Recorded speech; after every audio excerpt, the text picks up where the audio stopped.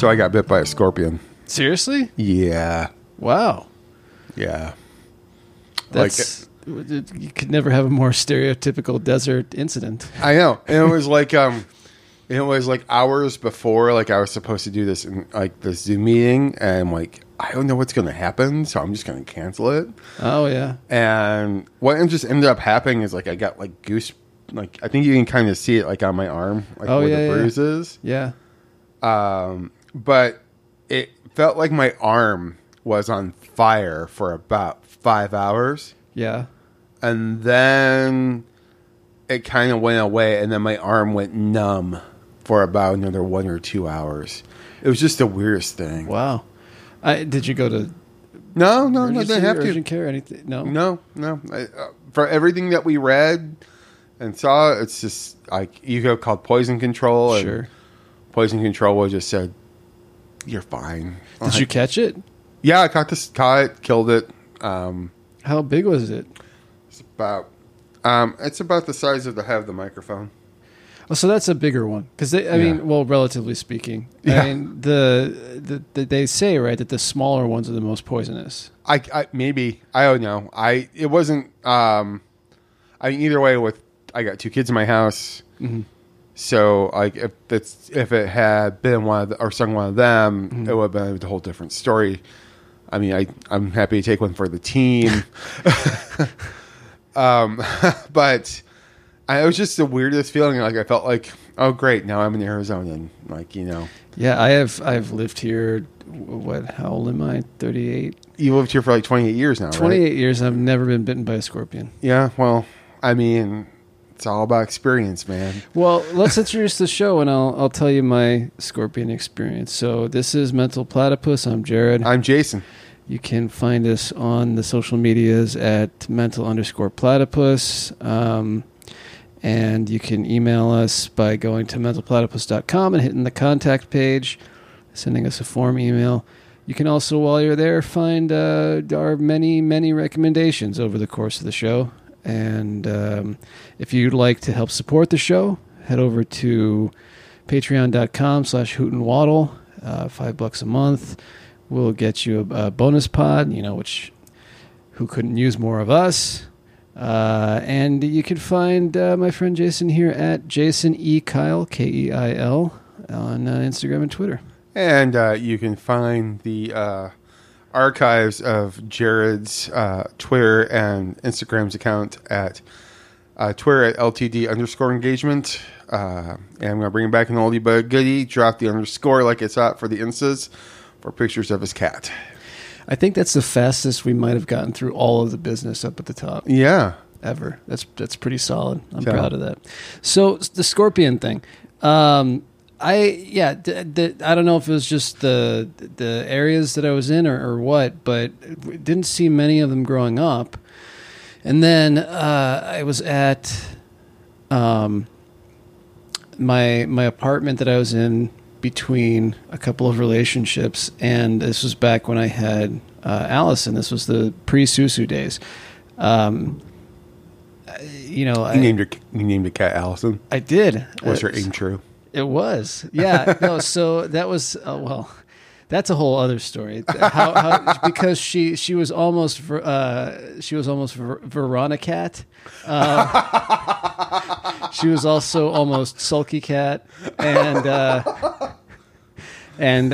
thankfully my friend who went with me was like, no, those are terrible. Pick something else. So I went with Allison. Yeah.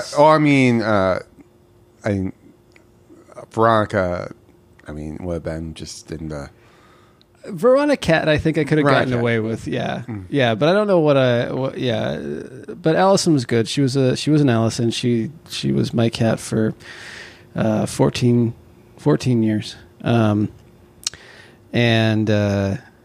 Anyway, another black cat too. Did you sometimes wish you could stop her from crying when you hear the silly news that she'd say? Yeah. Exactly. You probably couldn't stand to see her that way. No. Okay, I'm done. Yeah, thank you. Anyway, she was a great hunter. Susu is a great finder and looker of things. Not a great hunter. She just kind of like will maybe smack something a little bit and then be like, eh. But Allison, she was a hunter, and she. So one time, there was, and this was, I had, how it goes between relationships, especially for me when I shed all of my stuff and start over again. Yeah. So I had like a Casper mattress on the floor, and then. And that was it pretty much in the bedroom. And, I was doing some, I don't remember exactly what I was doing, but suddenly I saw her like jump up and surprised, like, what the fuck? And I went over and looked, and she had cornered a scorpion and got stung in her paw. Oh. Yeah. I was always, so that cat, that was like a, I've always been more sensitive and concerned about my cats than I've ever been about myself. So I was like, oh no, what's going to happen? You can't die. You're my only friend. That of course wasn't true, but anyway, it was an interesting experience. It also led to me moving in with the next person sooner than probably should have, but because I grabbed the cat and brought her over, and then we didn't leave again. So oh, dude, it's like sad on a number of levels. Yeah. I mean, all I got was like a cool bruise and some numbness, and you like lost a cat and a... Oh no, she didn't die. She was fine. Yeah. We moved in. I don't know. Yeah, but it still seems sad on multiple levels. It kind of was. I mean, she was around for a few years after that, but she was definitely, she had been with me through my marriage and then divorce and then the next relationship and then, so The stories that cat could tell. Exactly. Well, not anymore because she's dead, but, it's interesting, that she and I lived together much longer than any relationship that I've been in, which is pretty funny. Anyhow, we're not here to talk about sad cat stories and scorpion bites. We're here to listen to Susu use the cat box. Doing some business. It's now like... That's what happens when you talk about another cat in her presence. She's like, yeah, I'm going to take a dump right on this story. Yeah. Want to talk about another cat? Well, fuck you guys. Exactly. I'm going to take a shit. I think that she considers it part of the programming at this point. I'm pretty sure she's in the box at least once per episode. She saves it up. Well, I mean, Susu is like a one gal cat. Indeed. Yeah, and we're talking about one man guy. I see what you did there. Yeah. It's called a good transition. So I'm curious. I'd heard this song before. Mm-hmm. This is, of course, for those who don't know and who may need a reminder, in case you're just joining us, we're working our way through the Nick Hornby songbook, and we've reached song 5. Yep. And it is One Man Guy by Rufus Wainwright, and originally by his dad. Yeah. Loudon. Mm-hmm. And what's funny is that I've interviewed Loudon and Martha, and I've met Rufus a couple times. So you're tight with the Wainwrights? I'm tight with the Wainwrights. They're all phenomenally talented. Mm-hmm. I mean, probably my favorite still is Loudon, though. Loudon, Rufus was my entryway. I mean, I flirt with the McGarrigles every once in a while. Sure, but great harmonies. Yeah. Well, I mean, that's kind of what we're going to talk about. Yeah. Rufus was my gateway, and then when the opportunity, I've listened to Loudon outside of Dead Skunk, and I know him from his cameos and appearances in Elizabethtown and Judd Apatow movies. I was gonna say, yeah, he's in Knocked Up, right? Yep. He's in. Is he in This Is 40 also?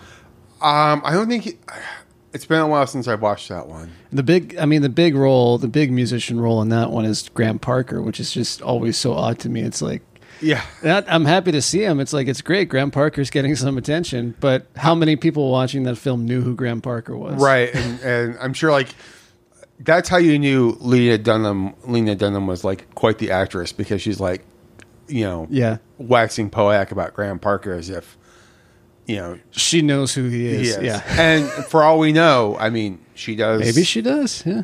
I think she's still dating Jack Antonoff. So Yeah. maybe she does know who Graham Parker is, but let's just assume that she doesn't. Indeed. And I mean, of course, he was on MASH. He was on Undeclared. Yeah, wasn't he? that's also Undeclared, which was canceled way before its time, much like its predecessor, yeah, Freaks and exactly. Geeks. Freaks and Geeks was also very much scheduled. Anyway, He's one of my favorite interviews. he seems like a really cool guy. He's funny. He's got some there's some edge. He gave me shit every once in a while, and deservedly so. But he's also he's American. He's technically American. I think some of the Canadian stuff ran off, rubbed off a little bit. Well, I mean, Canadian rub-off is a thing. I wouldn't know. I don't even know what that means, but it sounds dirty. Well, no, I mean, there was that one time at a strip club, but Oh boy, this is a family podcast. is it? I'm kidding, but But yeah, I mean, Loudon is great. So I believe I heard Loudon before Rufus, and I think Loudon's great. There's really not a bad Loudon Wainwright album. no, I mean, there are some varying degrees of quality, but you got. Yeah, I mean, it's like a. Especially his first, I don't know, I'd say first 4 or 5 albums in a row, just one of the strongest debut streaks. Right, but it's like Sparks. It's like each one's kind of different lyrically, Sure. and depending on what he's at in his life and what the kind of band he can get together. And Yeah, he went through a stretch. I don't know if it was a stretch, but sometime in the 80s working with Richard Thompson. yeah, oh, But so it's his song, but what Hornby is discussing is, and really he doesn't say a ton about the song itself, but it's Rufus's version, which is vastly different from Loudon's. Yes. Well, I mean, because Loudon's is, and I think Loudon has a great voice. He doesn't quite have the range that Rufus does or that Martha does, but I think it's a pretty powerful voice. Well, sometimes you're trained in opera, and sometimes you're Loudon Wainwright. That's true.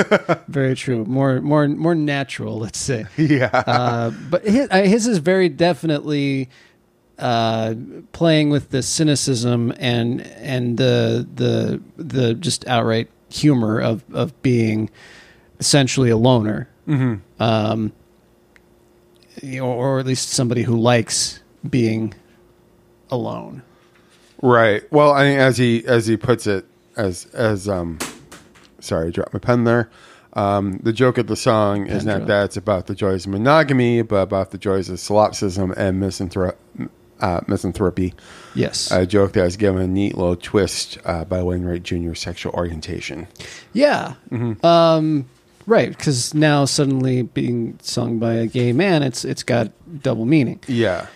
Well, I mean, the title, and if you want to go further, I wrote a joke in here, is that One Man Guy, he talks about the divinity of the song and the way that this version of the song, I'm like, well, if you want to bring divinity into it, I mean, the ultimate one man guy would be God. Sure. Depending on your belief system. Yeah, or, yeah, exactly. And so it's interesting to me, though. So what do you want to say about the song itself?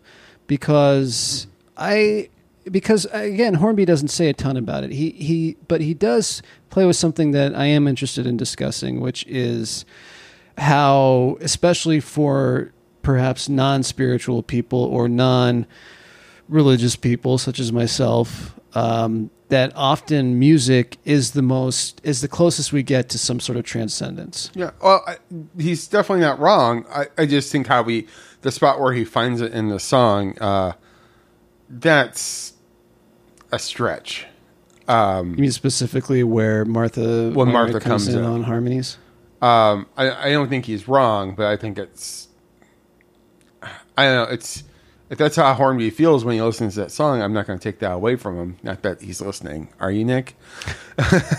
Because all those times I tag you on Twitter. Anyway, I like the song. It's still like a cover song. It's not even the best song on the album, the Poses album. Mm-hmm. And that was kind of his breakthrough album, right? It was the second one, but it's definitely the one that got him on a lot of soundtracks. Yeah. Definitely, I think, raised his profile. So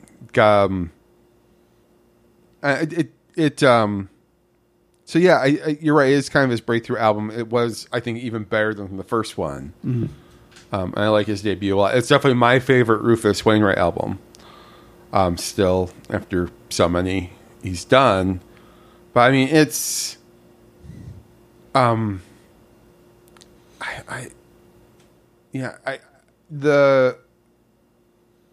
are other songs, I think, that conjure up the feeling that Rufus has done, that cover the feeling that Hornby talks about.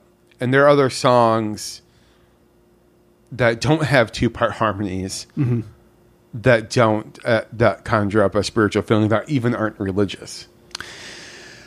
It's what, but I think the one that I pointed out was maybe kind of a cheat. Oh yeah.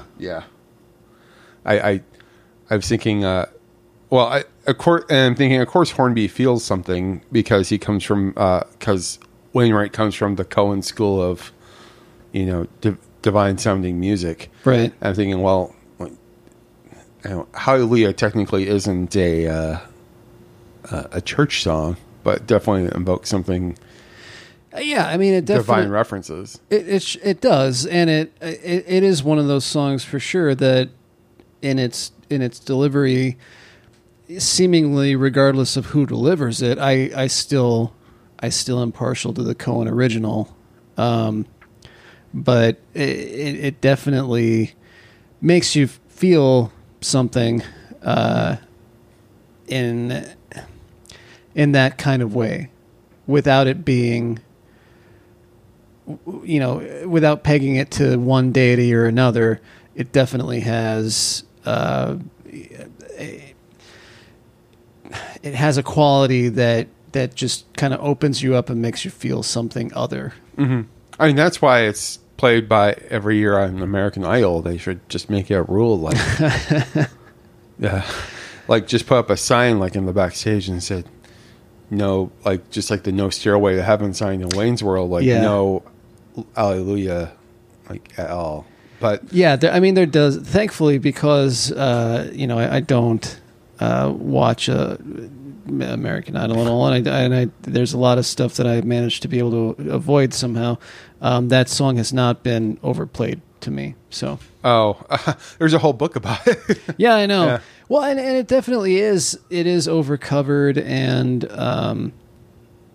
so forth. But it's it's interesting. I think something that Hornby doesn't talk about, but which I think we might know enough to touch on, is that Loudon wasn't necessarily like the best father. Oh no, by all accounts. No, he freely admits that, like many times, and to the point where his daughter Martha, whose voice I love and whose music I love, mm-hmm. Like basically called him an asshole in her opening set for him.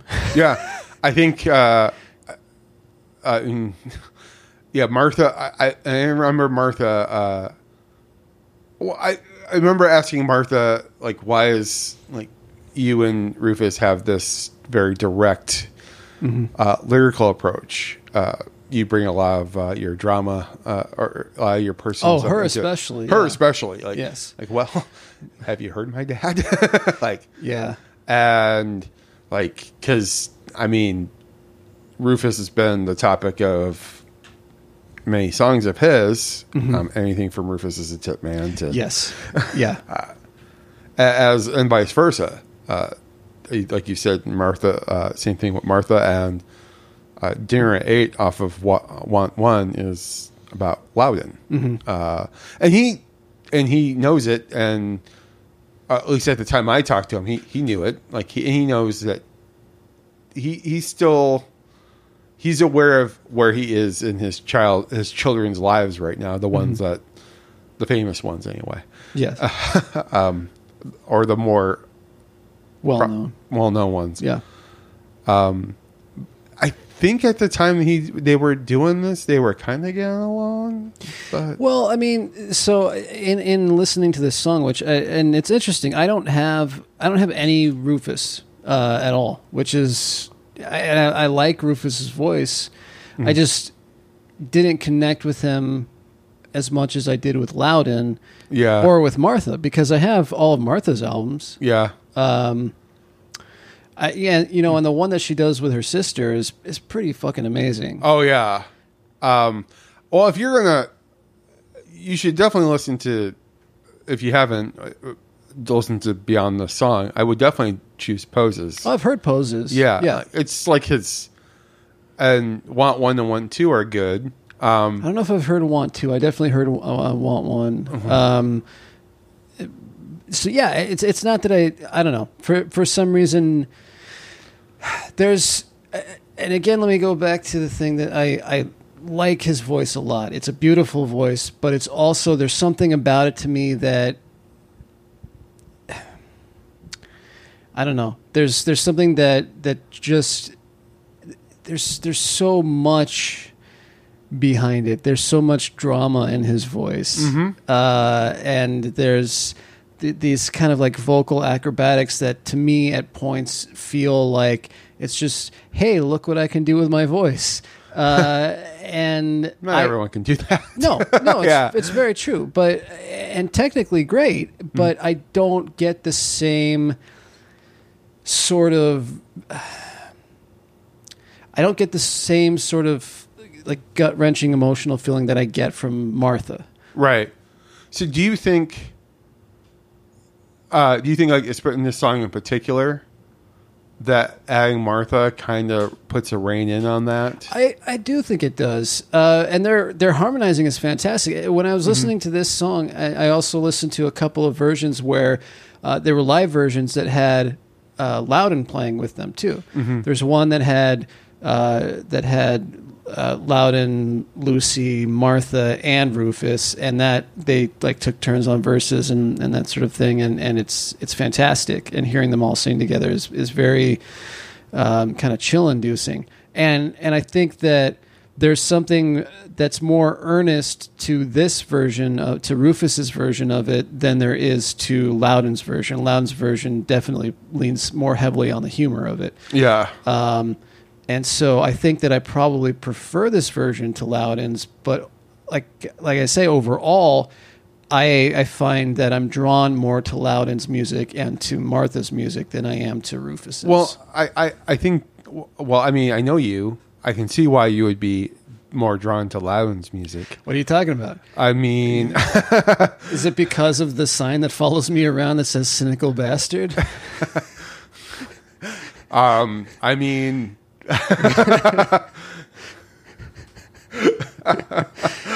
Yeah. Oh, and I haven't, I'll be perfectly honest, I don't think I've listened to any new Rufus in probably a decade. Sure. He kind of... Well, he disappeared for a little while. Well, yeah, he's been in recovery. Yeah. And I mean, they're only, and he's been doing operas and stuff, and which is fine. I just, I think he kind of lost me at to your point about the acrobatics, he did like a whole recreation of the Judy Yeah. show, which is great to listen to or be at once. Mm-hmm. But that's, it is a lot of acrobatics and things Sure. that I particularly just don't relate to in any way. But those first 3 albums of his, like, I just fell for hard because, like, it's about longing and smoking cigarettes and drinking chocolate milk, Right. things that I like to do. There's there's a Great Gardens song in there too. It's just beautiful, especially with the snippets of the sisters, and it's just I like it a lot. But like to your point, like Loudon is definitely a more relatable dude. I know that guy, like he's sitting across from me, Yeah. speaking to a microphone, talking about his problems. So, Yep. but the other thing I wrote here, I didn't take a lot of notes on this one because it's only 3 pages long. Yeah. Yeah. Go ahead. But like, and so there's the whole like, of course, the whole Leonard Cohen school of like emotional things, but his whole thing about the second verse when Martha comes in like with the harmonies, I'm like, does that happen like every time you hear a harmony? Like, do you hear God in the Eagles? Do you hear God in a barbershop quartet? Like, I think what he's saying there though is it's sort of like religion in a way, right? In that you have to be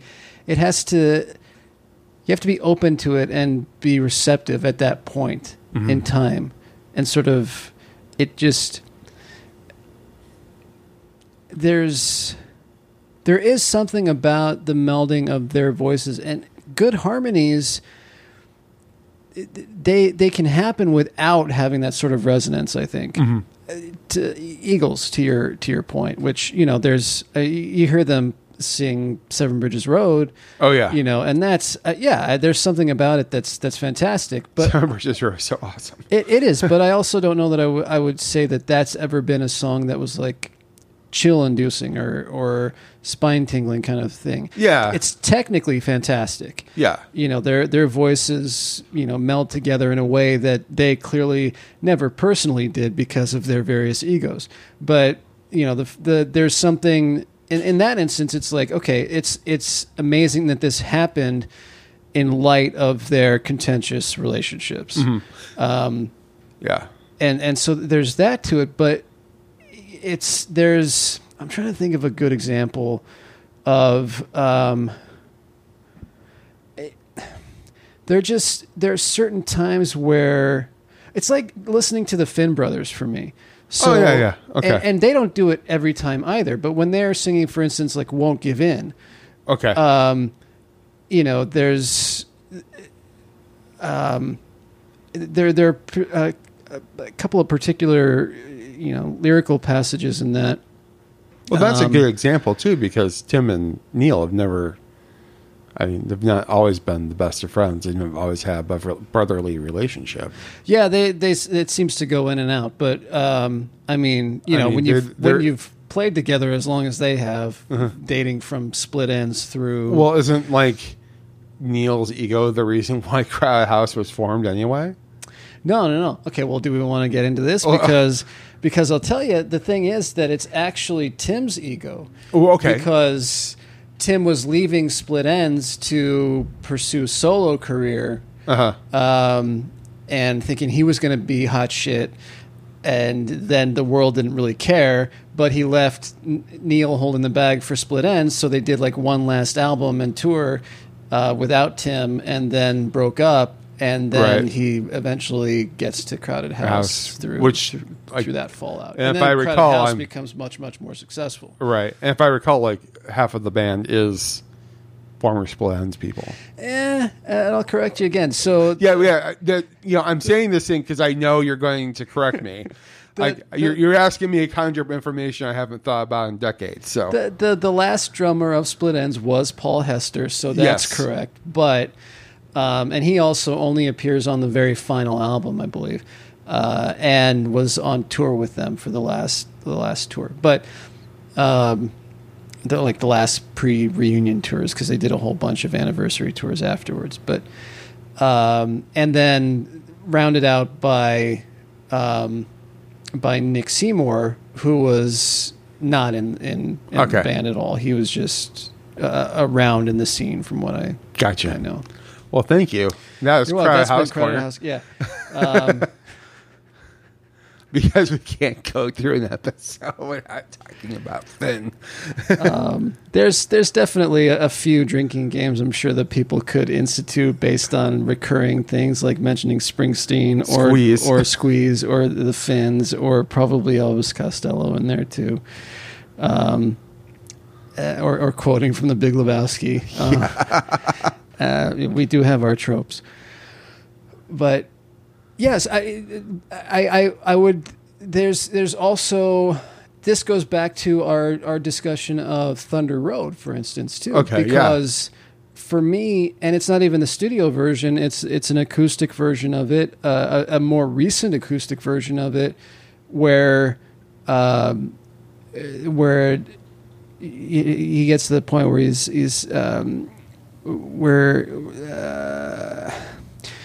scared that maybe we're not that young anymore, and I remember hearing this particular version of it and just like suddenly bawling. Mm-hmm. But it was also not just because I'd heard this song a million times, and it just happened to be that version on that day because of what I was going through. Yeah, like that perfect confluence of that made me open up in a way that for me only happens with music, and it has to be this perfect storm of a situation where it all those receptors are open, and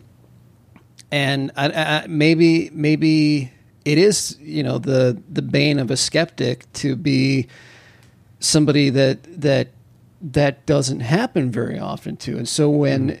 Who knows whatever place Hornby was in when he heard Martha Wainwright's voice come in on that second verse and was just blown away by it. Yeah. And on another day, he might not have felt the same way about it. Mm-hmm.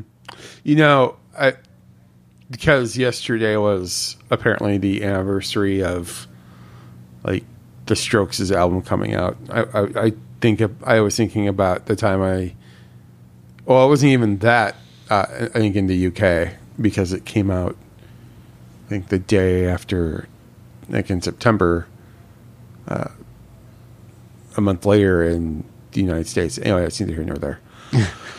I was just thinking about how I would probably not like the Strokes if I had listened to If This Is It the first time. Mm-hmm. And given the hype that surrounded them for the months leading up to that debut, I definitely would have not been turned on by it. But for some reason, I just happened to be in the right place at the right time, and I listened to it, and I just thought it was the greatest thing I ever heard. Well, I think this is actually and something it still holds up. But there's a thing divine about it. Would it hold up as well to you, do you think, if you hadn't had that moment? Oh, yeah, I think so. Like, obviously, I think it still would have I think it still holds up if I hadn't had that moment. Well, but I guess what I'm trying to, because we seem to have touched on this a lot recently, because we're talking about a book that came out while we were in college and in our 20s, and yeah, but no, this is going back to our first discussion of Sparks. Yeah, because as I'd said on the bonus pod. The longer discussion is on the bonus pod, but we've talked about it a little bit on the regular show. I'd been trying to get what they were about for a long time because I kept hearing about their influence and all that kind of thing, and it just wasn't happening. And whatever combination of, you know, who I've evolved into and seeing that documentary and just, you know, out of nowhere after literally years of trying to approach their discography, it just suddenly clicks. Yeah. And it really is. It's this kind of like ineffable, which a word that Hornby uses in this, and as he says, and I agree, as a writer, you know, you really want everything to be effing effable. Yeah. Because that's kind of your job. Your playground is the effable, right? So,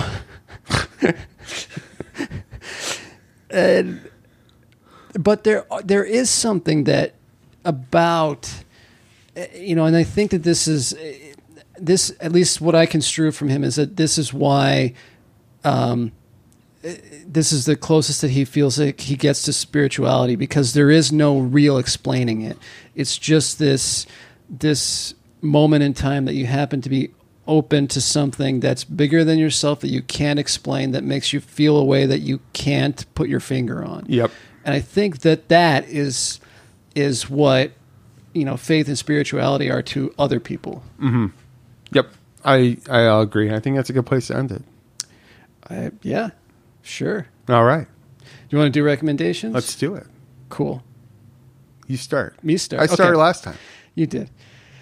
All right. My recommendation is a show that's been out for a little while, but I finished watching it. It's only 2 seasons. I want to say it's like 16 episodes or something. It's called Patriot. I brought this up briefly the other day. It's by, I think the guy's name is Simon Conrad. Anyway, his new show is Inner City Smiths. Have you not heard of it at all? You're speaking this whole other language to me. Well, it's a new show that has Kristen Bell and Tom Waits and what? Yeah, it looks like a sort of claymation style sort of thing. I haven't seen it yet. It's on AMC Plus or something like that. Yeah, it's like another thing I got like exactly. But the premise of that sounds amazing, and I really want to see it. So now I have to figure out how to... You had me at Tom Waits and Kristen Bell. Yeah. Like, what the fuck, dude? It sounds fucking amazing. But and based on what Patriot was, this is a show, and I don't... Maybe I overuse the word, but I don't think I do. But I'm going to qualify this and say it is absolutely just unqualified genius, this show. The closest thing that I can compare it to, and this is not, and it's not even remotely close, but the idea of, well, John Cusack in Grosse Pointe Blank. Okay. So, you know, how he has this sort of crisis of conscience and like the need to suddenly wondering about his choices in life and wanting to get with Minnie Driver and have a normal life and all this, that, and the other, right? So that is I feel like it's kind of a piece of it.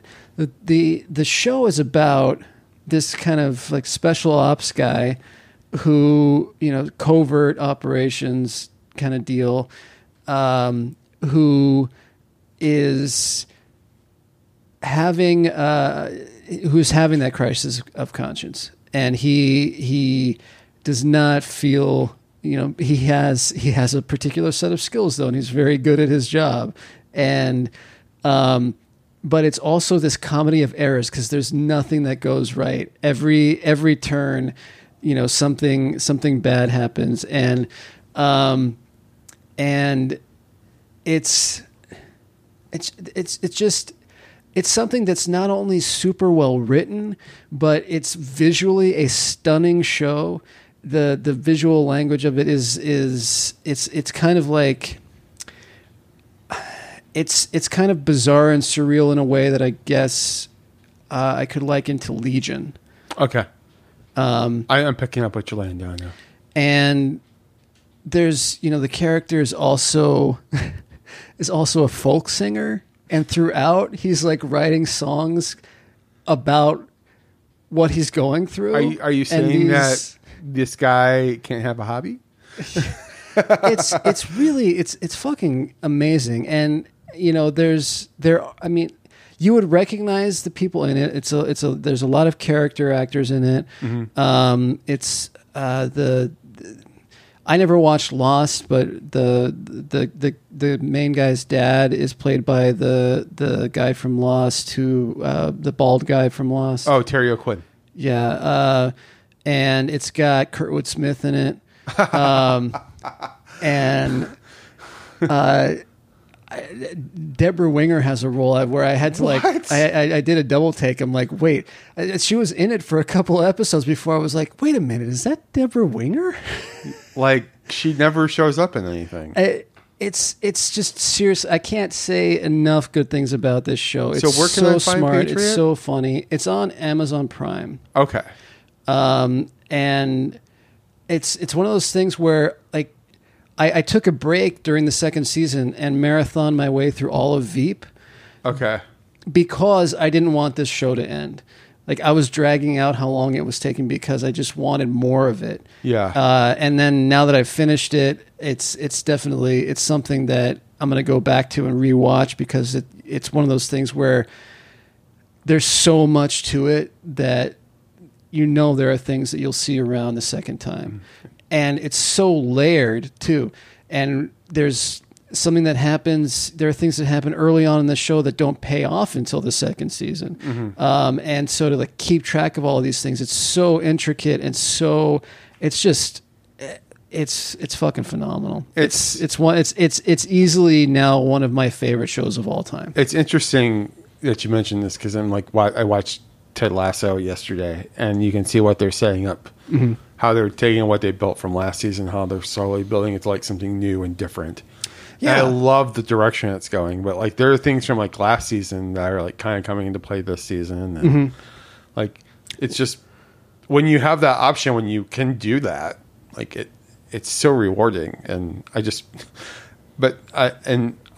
wish it were just. It's one of those shows where I wish they were just dumping it like in one yeah, I mean. That's one of the things that's cool about Patriot is because you really need to keep track of it from one episode to the next. Mm-hmm. That's kind of why it's nice to be able to binge it because honestly, if I'd had to wait a week between episodes, it would have driven me nuts. Yeah, it drove me nuts yesterday. That first thing I watched is Ted Lasso, and then like, oh god, well, now I gotta watch something else. There was no Holy Moly this week. Fucking Olympics. That's what the only I'm so hyped about that show that I'm not going to do any other recommendations this week. It's just going to be the one. It's Patriot. Go watch it. It's worth your time. But sidebar, yes, both Ted Lasso and Physical this week were pretty fucking great. Yeah. So I'm going to recommend something a little older. With all the Emmy talk for the lovely Miss Catherine Hahn for WandaVision, I can't help but think that I wish it had been like this a couple of years ago, maybe when Mrs. Fletcher had come out. Oh, yeah. Because that is my recommendation this week. Yeah? Mrs. Fletcher. I need to finish watching that. I watched the first few episodes, and it was fantastic. Actually, maybe I watched the whole first season. Well, and I think that's the only season. Yeah? Yeah. Well, I mean, it follows the book. So that's a Tom Perrotta? Yeah. So, so the show, the book came out in 2017 or 18. It's a Tom Perrotta joint. So, it's about lusty suburbia, in a way.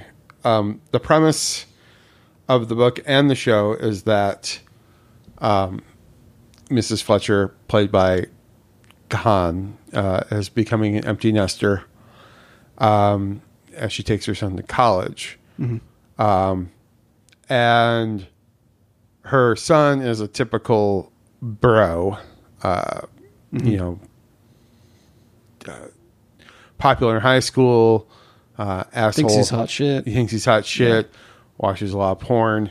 Yeah. And she discovers porn for the first time, and she finds it to be a liberating experience for her. Where for him, it pretty much ruins college for him because he's around all these enlightened types. Yeah. And it's so, and because he was, I don't know, he definitely wasn't, I guess we call it raised on porn. Like, it's given him a very skewed world perspective where it's changed her perspective a little bit and made her a little more, I don't know, bold. Yes. And I just like the little subtleties of this show. Like, I watched y'all in one sitting. Like, I had like one afternoon, I think I had like a Parada Fest. I watched Little Children in the morning and Mrs. Fletcher in the afternoon. Because HBO is the Tom Parada network. Yeah, shows because they also have, what's the other one? The Leftovers. Yeah, that's it. And I mean, I don't know if Election is streaming on there, but it might freaking well be. Yeah. I just really enjoyed Han's performance, and just like the perspective that like she added to this character, like into this book. And there's so many like other performances and little side plots going on too. Like, she's taking like an essay writing class that like, and her teacher is trans, and just the dynamic.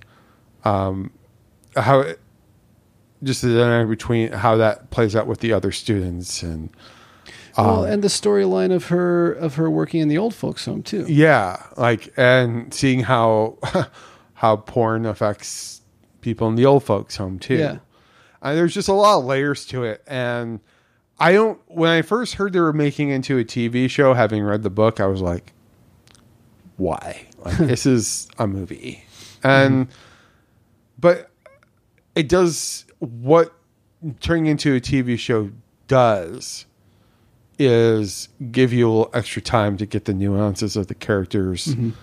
I mean, it's pretty much a straight retelling of the book, but like, you're not going to get a second season out of this, and I don't think they are. Like, I think they. It's. I think that it's been out for a couple of years at this point. Yeah, I think it's right? Like it's 2. I think it's 2 years old now. But I just really enjoyed Catherine Hahn's performance in this. She's fantastic. She's just, and it's not glossy or showy or anything. Like, it's just beautiful and subtle, and I just, I can't speak about it enough. I wish she got more attention for this, for what she brought for Mrs. Fletcher, WandaVision, than chewing scenery in WandaVision. She's very good at it, though. Yeah, like, it's so different from like when I first was introduced to Catherine Hahn. It was it was in Step Brothers, when she's trying to hump John C. Reilly in the bathroom every chance she gets. Like, and it's so like wackadoo, over the top. She has crazy range. I mean, she's a brilliant actress, and but by that, because of that, to me, it's like, I don't care what she's getting the recognition for at this point. Just happy that she's getting the recognition and accolades. And she should have gotten it like years ago. Yeah. But I'm glad, like, I wish she had gotten it for this, because it's definitely like nothing she's ever done. And it's something that I find more, I find a richer performance than what she gave in WandaVision. Sure. And apparently she'll be in other parts of the universe too. Yeah. From what I hear. But well, hey, if you want to hear us talk more Marvel, the bonus episode coming up here for the end of the month of July is going to be us discussing Loki and Black Widow. Yeah. So. Good times. Spoilers. Yeah. But that's my recommendation. So Mrs. Fletcher. Yeah. My recommendation for the week is Mrs. Fletcher. check out the book, and the book's really good too. But the show's really good too. If you want to see, if you're jonesing for some Catherine Hahn, get up on the HBO Max and check that, and check out Little Children before it leaves HBO this month too. It's such a fantastic movie. I might have to do that then. I think I'd it have ends, to watch it yeah, tonight. I think it's tonight. God, and side note, I kept thinking the whole time I was watching Little Children, what the fuck happened to Todd Field, man? The director and the writer? Oh, yeah. I was like, I remember him in Eyes Wide Shut. I remember in the bedroom just being blown away by that. And Little Children just like ups the ante. And then I heard he was going to do like some various projects with some authors and stuff. But like, you look at his filmography, it stops right there. Huh. And I know he should be like Tom McCarthy, like, Oh, yeah. winning Oscars and working with Matt Damon and Michael Keaton and doing stuff like that. But he's not, and I just hope he's happy. And if you're listening, Todd Field, I'm a big fan. If you're listening, Todd Field, if you could rate and review us on Apple Podcasts, we would greatly appreciate it. Yeah, 5 stars, please. I'm a huge fan of your work, and I'd like to see more from you. And but don't feel obligated. Just be happy. So as we're kind of wrapping up here, I did want to. You talking about Catherine Hahn made me think. I thought that the interview that she did on Conan O'Brien Needs a Friend was really good, and it's definitely one of the better episodes of that. And then that also made me think, because then I was in podcast listening head. Did you catch Lindsey Buckingham? No, I just finished Matt Damon. That one was pretty good. I like that one a lot. Yeah. It definitely makes me want to see The Last Duel a little bit more than I did when I saw the trailer. Well, I haven't seen the trailer for it. Right. Call back. Yeah. I liked what he did with. It just seemed like it just confirms what I've always believed, is that Matt Damon's just like, he's just like us. He puts his pants on the same way. Well, and when he does, he goes and makes movies with his best friends. It's like, it's the kind of thing that I enjoyed, because hearing about the way he talks about acting, to him, it's what he wants to do all the time. Yeah. It's, he said that even when he's not doing it, it's what he wants to be doing, and that kind of thing where it's just, can you imagine just being in a kind of friendship with Steven Soderbergh where you just read all his scripts and they're like, I could play a role in that. Yeah. I'll stop by for a few days. Yeah. I love working with Benicio and Cheadle. Yeah. I'll go to Detroit for a day and a half. and his performance in that was one of my favorite pieces. Oh, and No Sudden Move? Yeah. Yeah. I don't think it's like a big secret anymore that like he's got a cameo. He's got a cameo in it. It's really well done. I enjoyed it. Did you like that movie? I did. I haven't made it one of my recommendations, but the thing is, it's like a good it's a good meal. I was not bothered by the lens that he used. Oh, that it bothered other people the were. shit out of me. I actually felt it appropriate to the mood of the film. I'm sorry, the important to the mood of the movie, because he likes to make that distinction between a movie and a film. Yeah. Honestly, I thought that Benicio's role was a little lackluster. There wasn't a lot to that for me. I really liked what Don Cheadle did. I liked more. It's definitely the more of the Benicio roles that I like. I've seen and enjoy. I liked what he brought to it. It's just like, but you could tell, like, when you look back, it's like he was fucking with Cheadle the whole time. Yeah. And that's, Well, the thing is, like, I didn't pick up on that until, like, you realize, like, Benicio was fucking with him the whole time. Yeah. And you know, like, this movie isn't about catalytic converters. Like, Yeah. like, it's just, it's just kind of like what the surface is. I don't, I wish Soderbergh would, the only thing that bothered me about that movie was the lens, because it just took me out of it. Like, I see why he made the choice, though. It definitely it was a definite stylistic choice. For me, it works. I could see why it might be distracting or disorienting for some people. But I enjoyed it. It's also, honestly, if you want to see a better Soderbergh noir, then see Out of Sight. Yeah, exactly. And David Harbour was kind of funny in this. He was. He's somebody, and we'll talk more about him in the bonus pod. But I enjoyed it. It's the first good thing I've seen him in a long time, and No Sudden Move is the first good thing I've seen him in a long time, and that is your hint that you need to listen to the That's interesting, man. So we'll have that conversation here in a minute. But thanks as always for listening. Again, do please rate and review us. Help spread the word. If you're so inclined, if you would like us to, for instance, keep doing the podcast because we're having a massive listenership or something, then by all means, please help grow that. And we do appreciate those who do listen. And we'll catch you in a couple of weeks. Keep it mental, platypeeps.